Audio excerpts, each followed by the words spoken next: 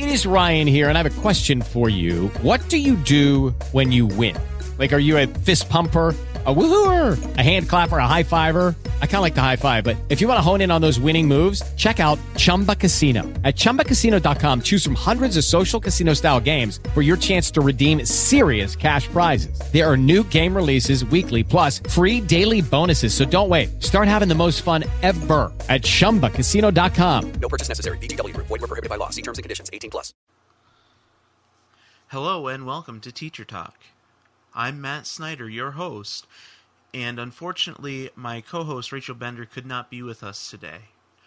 Last time, we talked about the growth mindset, we did the learning pit activity, and designing growth mindset lessons.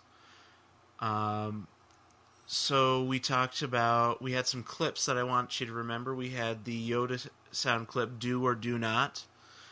That's where they're assigned the task. There's the Star Trek clip, things are only impossible until they're not. The beacons are lit, where they start to get some hope. And then We Shall Fight in the Shade, where they get so confident with the material that they move on. And this is really a learning projection that we talked about. I wanted to make sure that we mentioned low floor, high ceiling tasks. We want something that every student in your classroom will be able to experience some amount of success. We talked about science labs, what is a lab versus what is a demo. We talked about social studies and breaking out and going into writing that play about that historical event, going and acting it out. And we talked about one of my favorite experiences in school, a medieval dinner that happened in 6th grade. Talked about students finding their heritage and going through and really putting the pieces together and really having a reason behind what they were learning about. I cannot emphasize enough the literature circles that we talked about. And I'm not sure if we talked about math modeling and number talks. If not, we will certainly be doing another topic on just that. But for today, we're going to be talking about a very important aspect of teaching, and that is secondary trauma. Now, to understand secondary trauma, we need to first understand what trauma is and how it works for your students. So, there are these things called ACE scores, and they're adverse childhood experiences. The more adverse childhood experiences you have, the more likely it is that you are going to have some sort of issue with learning and some sort of trauma associated with your life. The data shows that more than half of all U.S. children have experienced some kind of trauma, usually in the form of abuse, neglect, violence, or challenging household circumstances. And 35% of children have experienced more than one type of traumatic event, according to the Centers for Disease Control and Prevention. So, first I just kind of want to react to that. Those statistics, if anything, in my experience, are lowballing the estimate. The population I work with has a high incidence of trauma. It has at a majority of the schools that I've been associated with. And I'm from a rural area in northern New York. I would imagine that it's representative of the entire population. And it just blows my mind that in this day and age, we can have children still facing neglect, abuse, and violence. I think that challenging household circumstances are a fact of life. Sometimes people just make choices that are not in their best interest, and they need to learn from them and move on. And unfortunately, sometimes children get caught in the middle of that. But it it just blows my mind that they can be facing abuse and neglect and violence in their homes. That's something that I feel like we need to work on as a population. Just kind of anecdotally. But as a teacher, it's something that we need to be very much aware of. Schools are currently working on professional development for trauma, and they really are focused on the student. But what I want to talk about today is vicarious trauma, sometimes referred to as compassion fatigue. So according to the American Counseling Association, it's defined as the cost of caring for others. It's, as teachers, I'm sure you're well aware of this feeling when you are working with a student and all of a sudden their trauma comes out in some form and you realize it for what it is.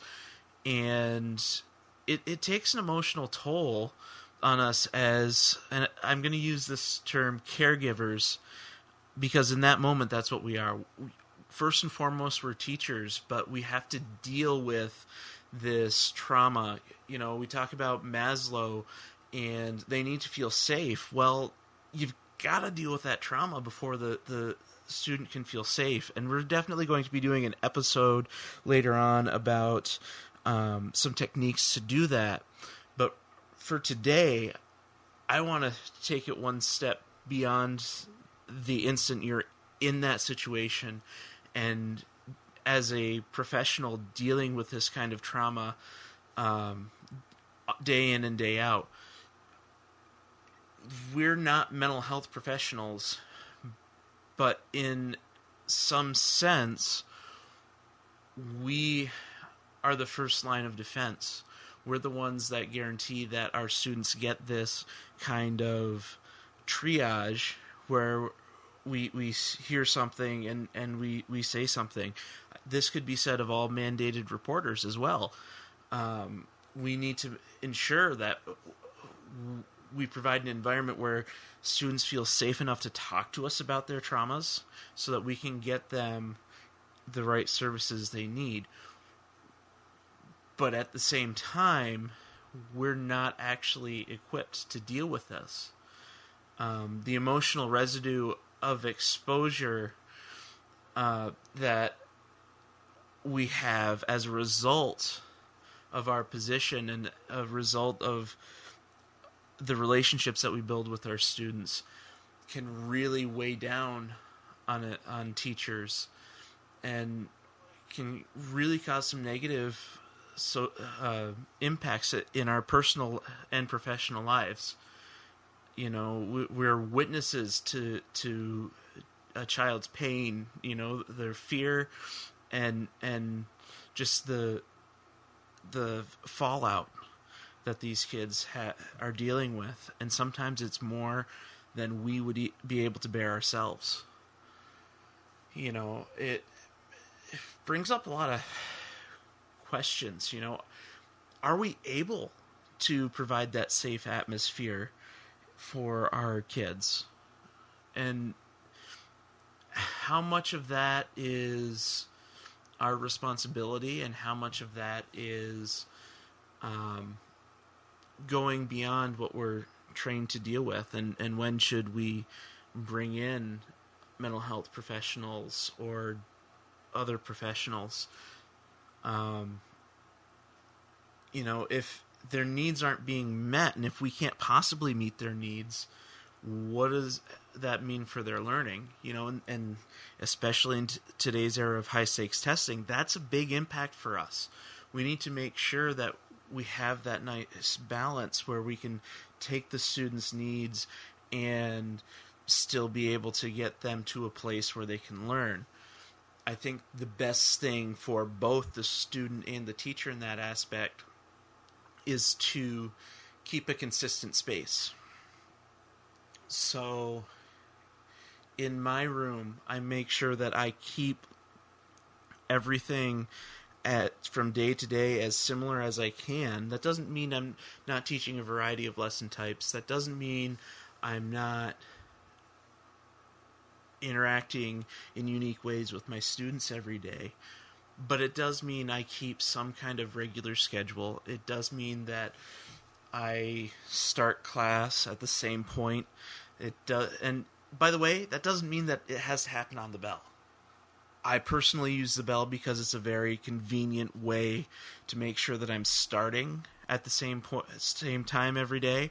My students walk in and they will comment if I'm a little bit late that day starting class, especially my ones that are high trauma students, which to me indicates that by doing this, not only is it keeping me focused and in a safe place for me to be able to teach, it's keeping my students in a safe place where they know what's going to happen. They know that they can speak up and say, hey, listen, I need you to be on time because that's what I need to feel safe.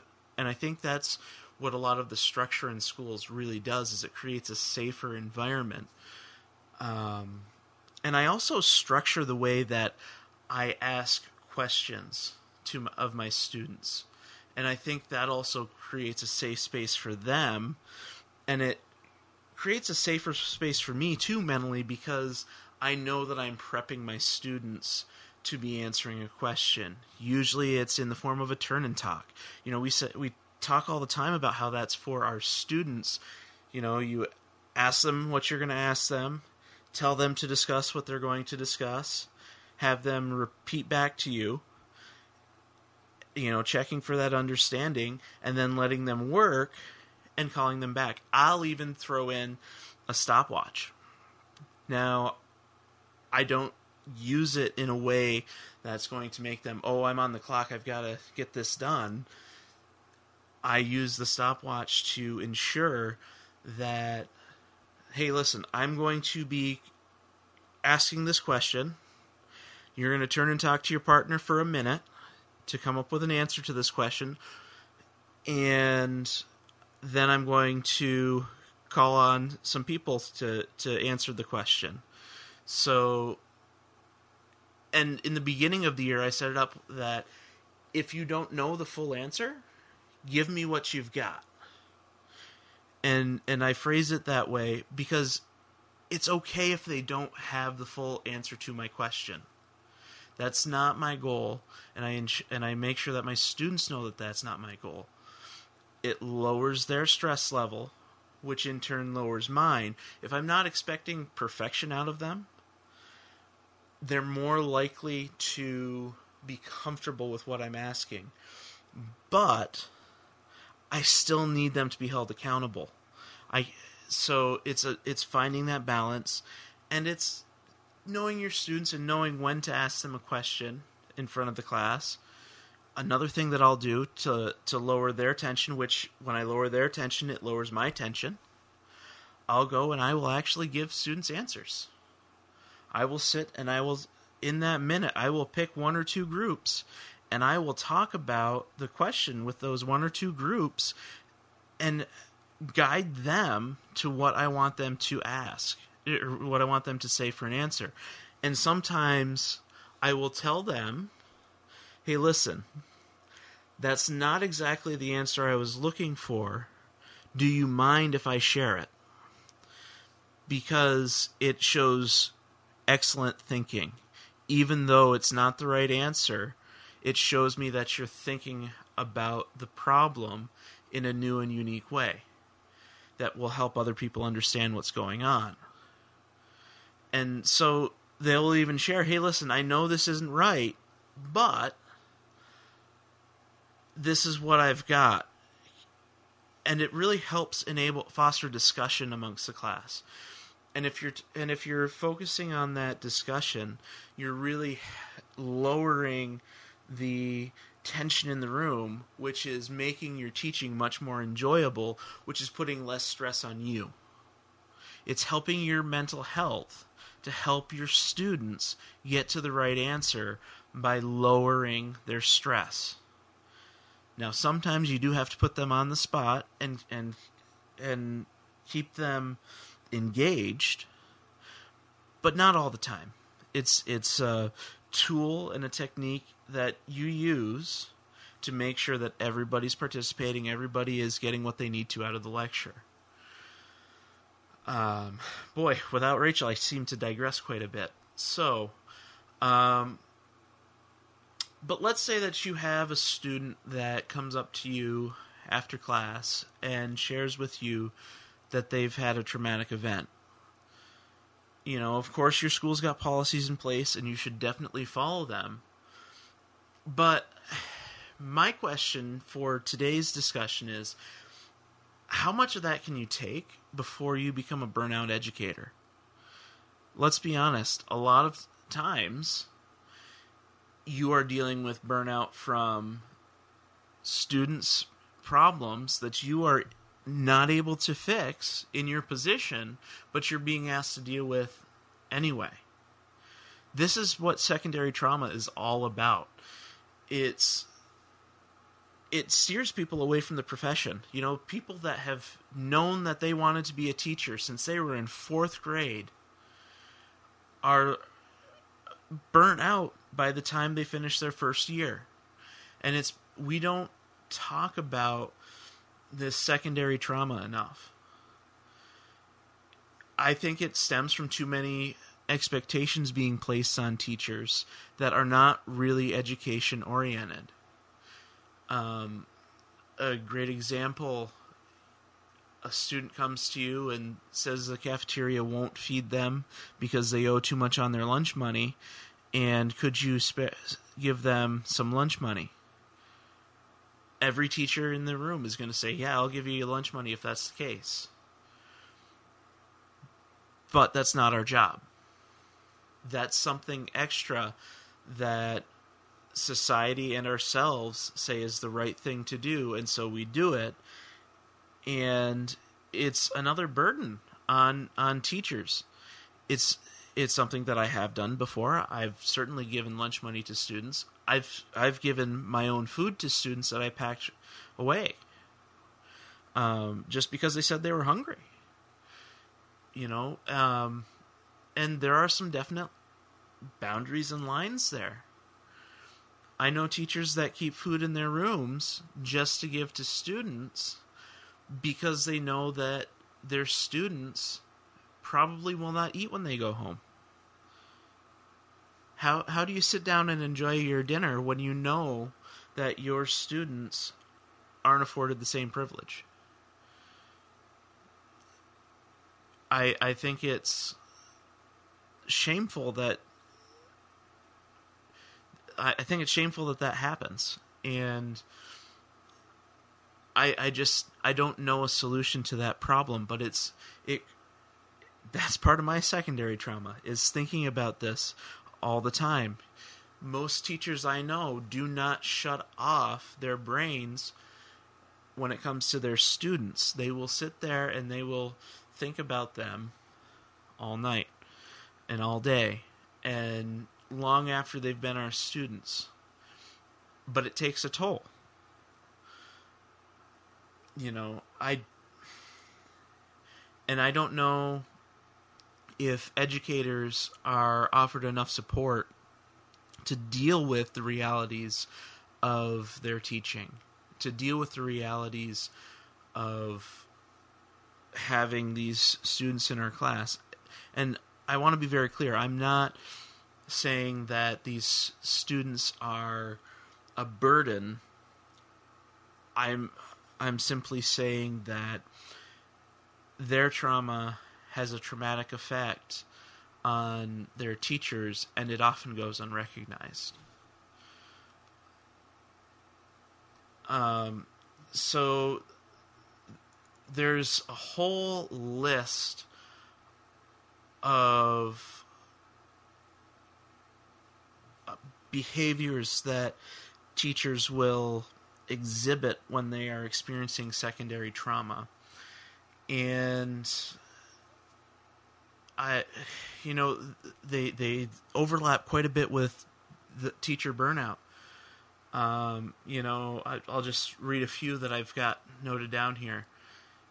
That teacher that's easily irritated by the smallest of things, you know what? They're probably dealing with trauma. They tend to, in my experience, they tend to be the older teacher that's been around for a while, and they're justifiably angry at the system, at their place in it, and their powerlessness.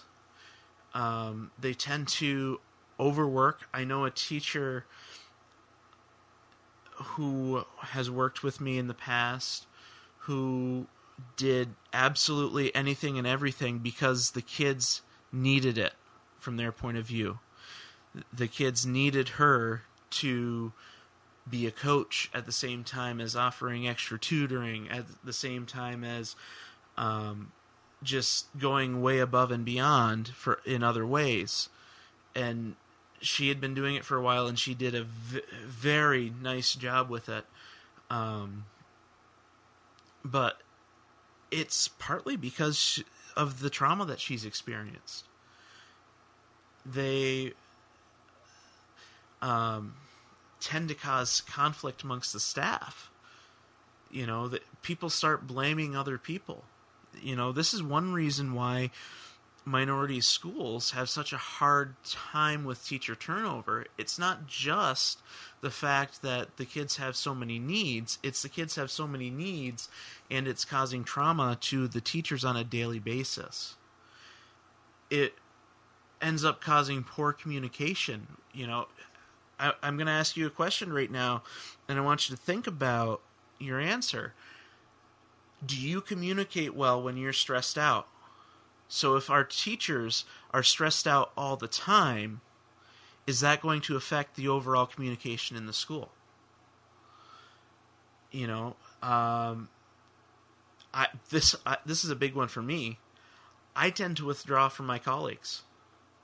I will close my door and not listen to anything anyone has to say to me that day because I have reached my limit. And it's not that I'm mad at anybody. It's not that students are driving me up a tree. I just cannot stand to listen to another teacher that day. And and sometimes it's not that it's negatively impacting my teaching.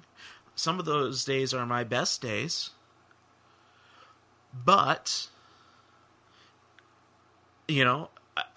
it's because of the trauma of working with the population I work with.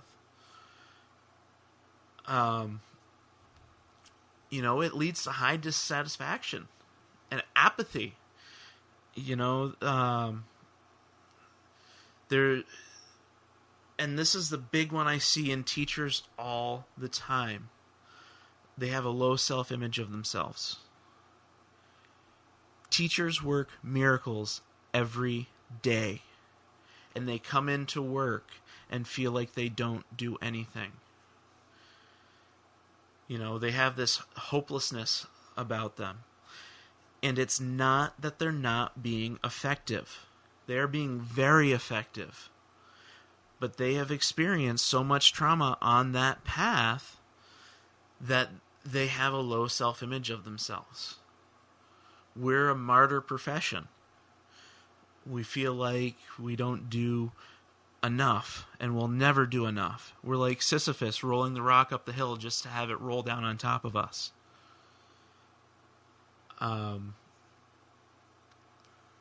There's a lot more symptoms. Those are just a few of the ones that I wanted to highlight today. So, what's next? All right, so I can hear you saying, well, Matt, we've got this situation where we've got secondary trauma, and it just seems like you're saying there's no hope. Well, there are some strategies that teachers can employ, and I'm going to start with, I think, one of the hardest ones. So, you can't pour from an empty vessel. What does that mean? All right. I'm going to use a wine bottle analogy. All right? When your emotional state is high, you're feeling good about yourself, you've got a lot of energy, and you've got a lot of patience and time, and just your wine bottle is full. You can fill a few different glasses with that.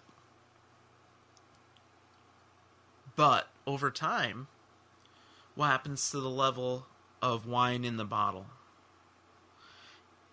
It decreases. It gets smaller. So as long as there's wine in the bottle to fill the need that you need to fill, you're good. You're golden. But it gets to a point where the wine bottle's empty. We got to make sure that our wine bottle has a little bit of energy left over for us.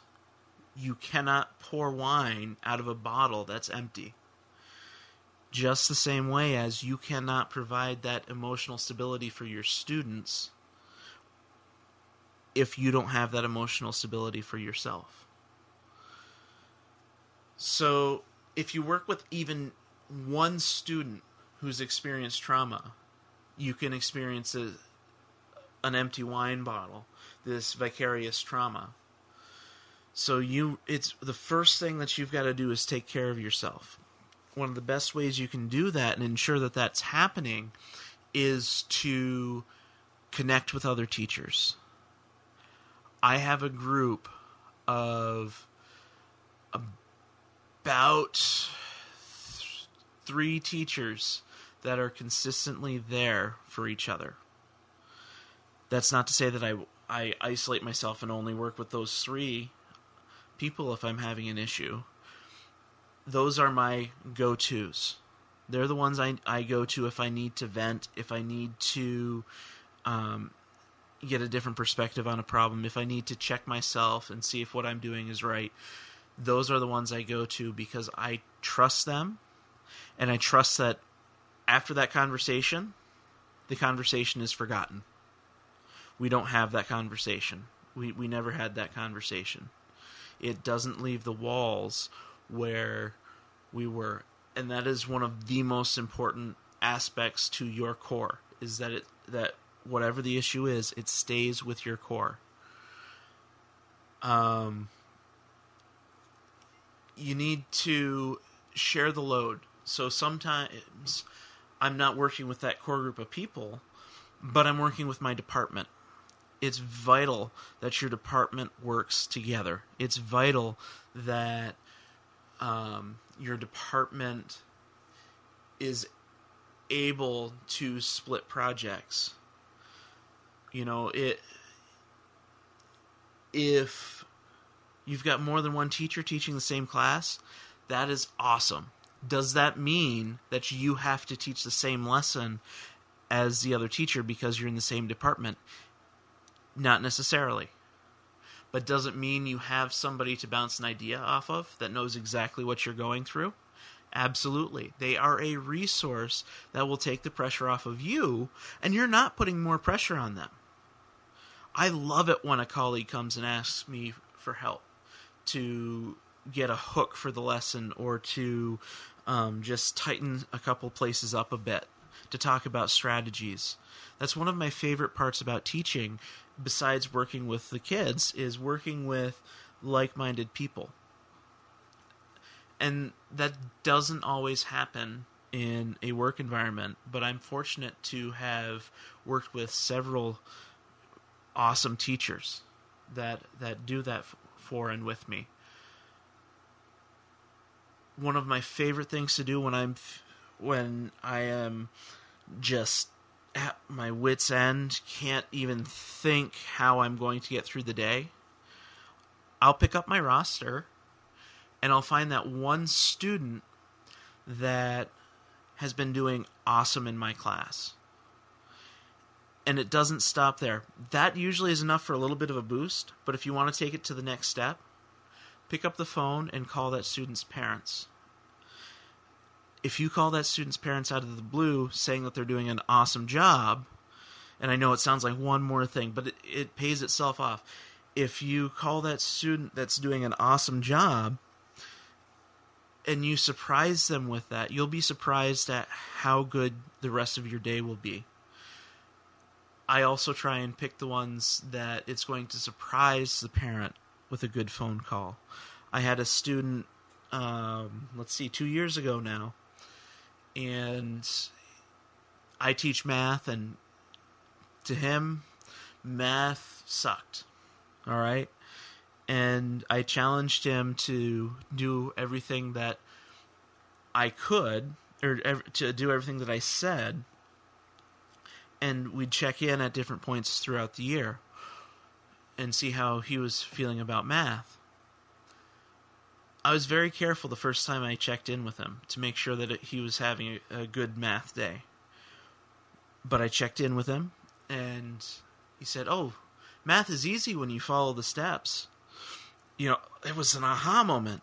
And I was having a bad day that day, and I called his mom at work, and she answered the phone, and I said, "Hey, this is Jimmy's math teacher, and I just wanted to tell you what a great job he's been doing lately. You could have knocked her over with a feather." She was so stunned that a teacher took the time to give positive feedback. She was ready for a fight when she answered the phone. Well, maybe not a fight, but was ready for her kid to, what did Jimmy do this time, kind of thing. And, he actually did something good. From that point on, his mom had told Jimmy what I had said. And from that point on, I just have to ask him to do something, and he will do it because he knows that I'm not just out looking for the negatives. And it makes me feel good, and it helps me feel more secure when that word gets around that, if you're having a problem with Jimmy, talk to Mr. Snyder, and he'll talk to Jimmy for you. And it makes me feel good to help build those relationships with his other teachers. Is that something in my job? One could say yes. One could say, strictly speaking, no. Is it something that makes my job more fulfilling? Absolutely. Does it take me an awful lot of extra time? Not at all. Does it help me build relationships with the very people who could really cause me to have a bad day? Absolutely. And the good far outweighs the bad in this thing. So make sure that you're making those positive phone calls to parents. Another big thing that teachers, one of the reasons I say we have a martyr complex is how often we put our family aside in order to get our teaching duties done. We need to make time for our families and our pets. It's not fair to our families to not leave work at work. Now, taking grading home every once in a while or having a set time that you're going to do that grading in, that's one thing. Sometimes that needs to happen. But when it's overtaking your life, you need to take a step back and say, listen, I need to have some time for myself and my families. And that's not adding to your workload. It might change when you do your work, but it's something that you can do that's going to help refill your wine bottle. And if that's kind of not your style, there's some other things we can do. We can look for positive things that happen. In my car, I keep a card that was probably the first card this sixth grader had ever written by himself, thanking me for pushing him and thanking me for letting him take control of his learning. This was a sixth grader that wrote this, and he grew so much the year I taught him. And I keep that in my car, and I have pulled it out from time to time, looking at it just because I needed that little boost.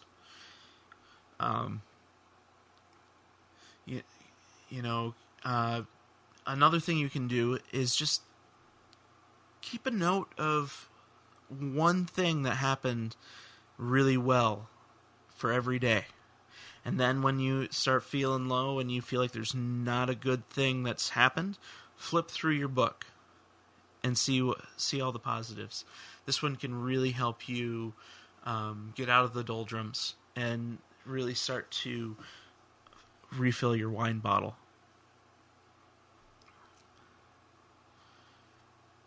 Another thing that I want you to do, because we all experience this secondary trauma, some in different levels than others, I want you to take time to read or listen to music or meditate.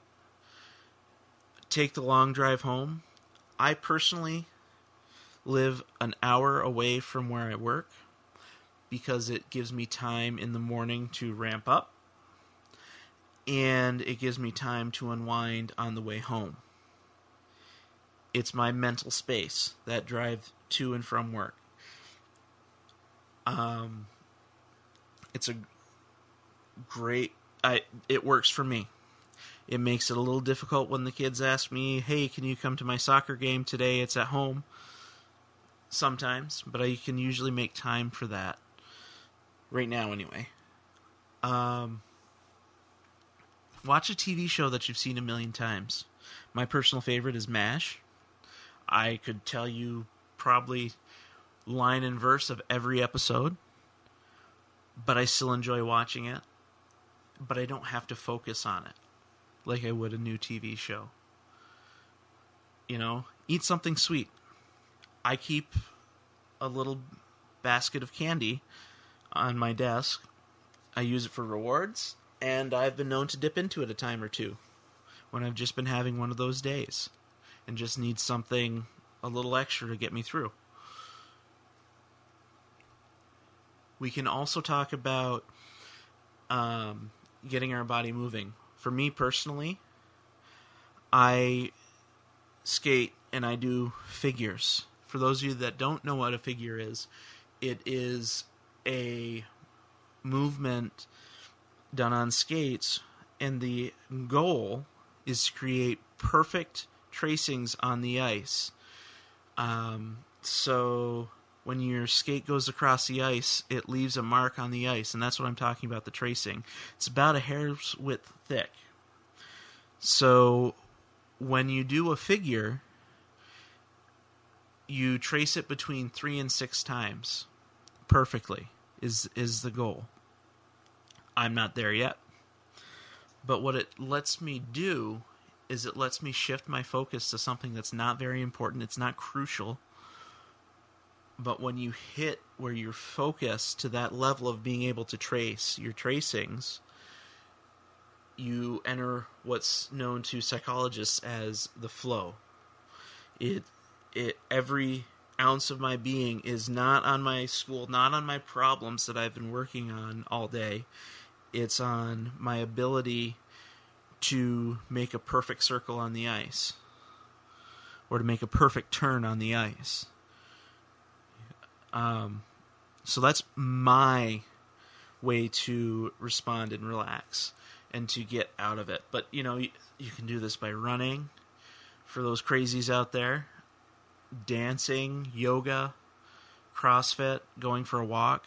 You can get into the flow for all of those activities. So everyone's self-care is going to look a little bit different. There's not one particular way to take good care of your mental health. It's going to be very individualized to your personality and to even your mental state that day. There are days when I go to the rink fully intending to do figures to get into the flow, and I just can't. So I go to jumps and spins, something a little more aggressive, or maybe ice dance, something a little bit different that I'm going to focus on. It's going to get my heart rate up. It's going to just help snap me out of it. Make sure that you're telling your students to do the same kinds of things. Make sure you're telling them to get up and move. Play those video games that they need to, as long as they don't interfere with their schoolwork. And sometimes, I tell my students, sometimes the video game is more important than your schoolwork. You've got things that you need to work out, and sometimes the best way is to not think about it for a while. All right, so we do have some services for teachers. Go to Edutopia. They cover this topic quite a bit.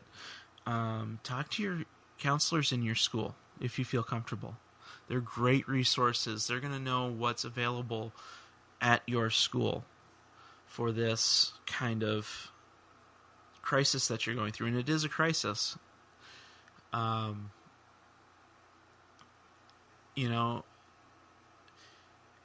need to make sure that you are taking care of yourself. That's the biggest thing I want you to take away today.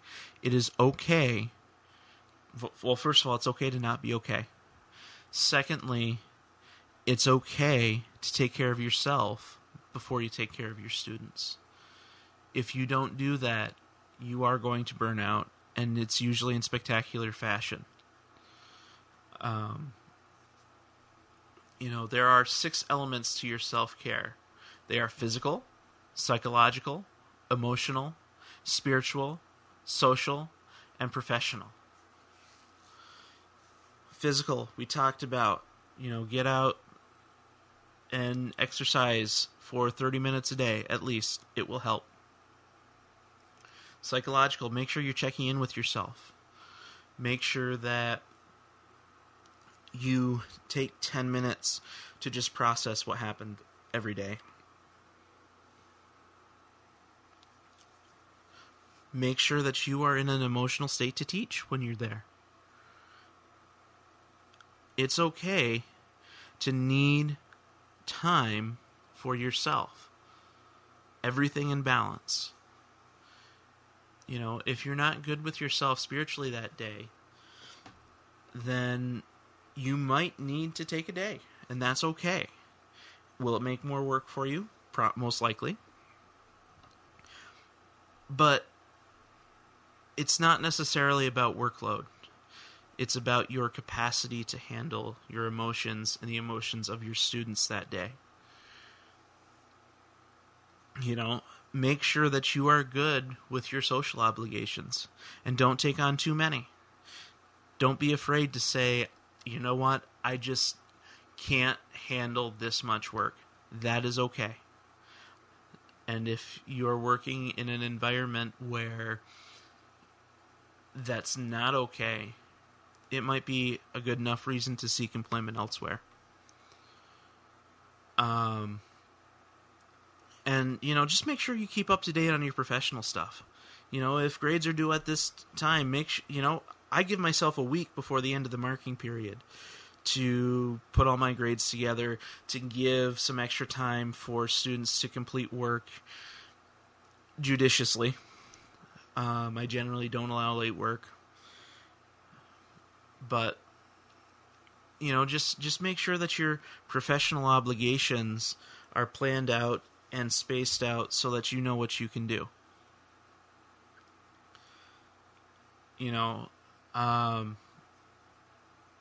Without feeling for yourself, how can you feel for somebody else?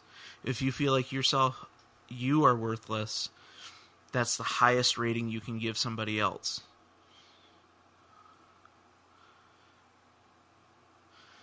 All right, well, this time has gone by very quickly. If you are still listening, thank you. If you want to talk more about this, make sure to hit us up on our Facebook page, Teacher Talk New York. If you search it, we will pop up. And I hope that this has brought some insight in and some strategies for you to use in order to take better care of yourself so you can take better care of your students. This is Matt Snyder signing off. Judy was boring. Hello. Then Judy discovered ChumbaCasino.com. It's my little escape. Now Judy's the life of the party. Oh, baby, mama's bringing home the bacon. Whoa, take it easy, Judy. The Chumba life is for everybody. So go to ChumbaCasino.com and play over 100 casino-style games. Join today and play for free for your chance to redeem some serious prizes. ChumbaCasino.com. No purchase necessary. Void where prohibited by law. 18 plus terms and conditions apply. See website for details.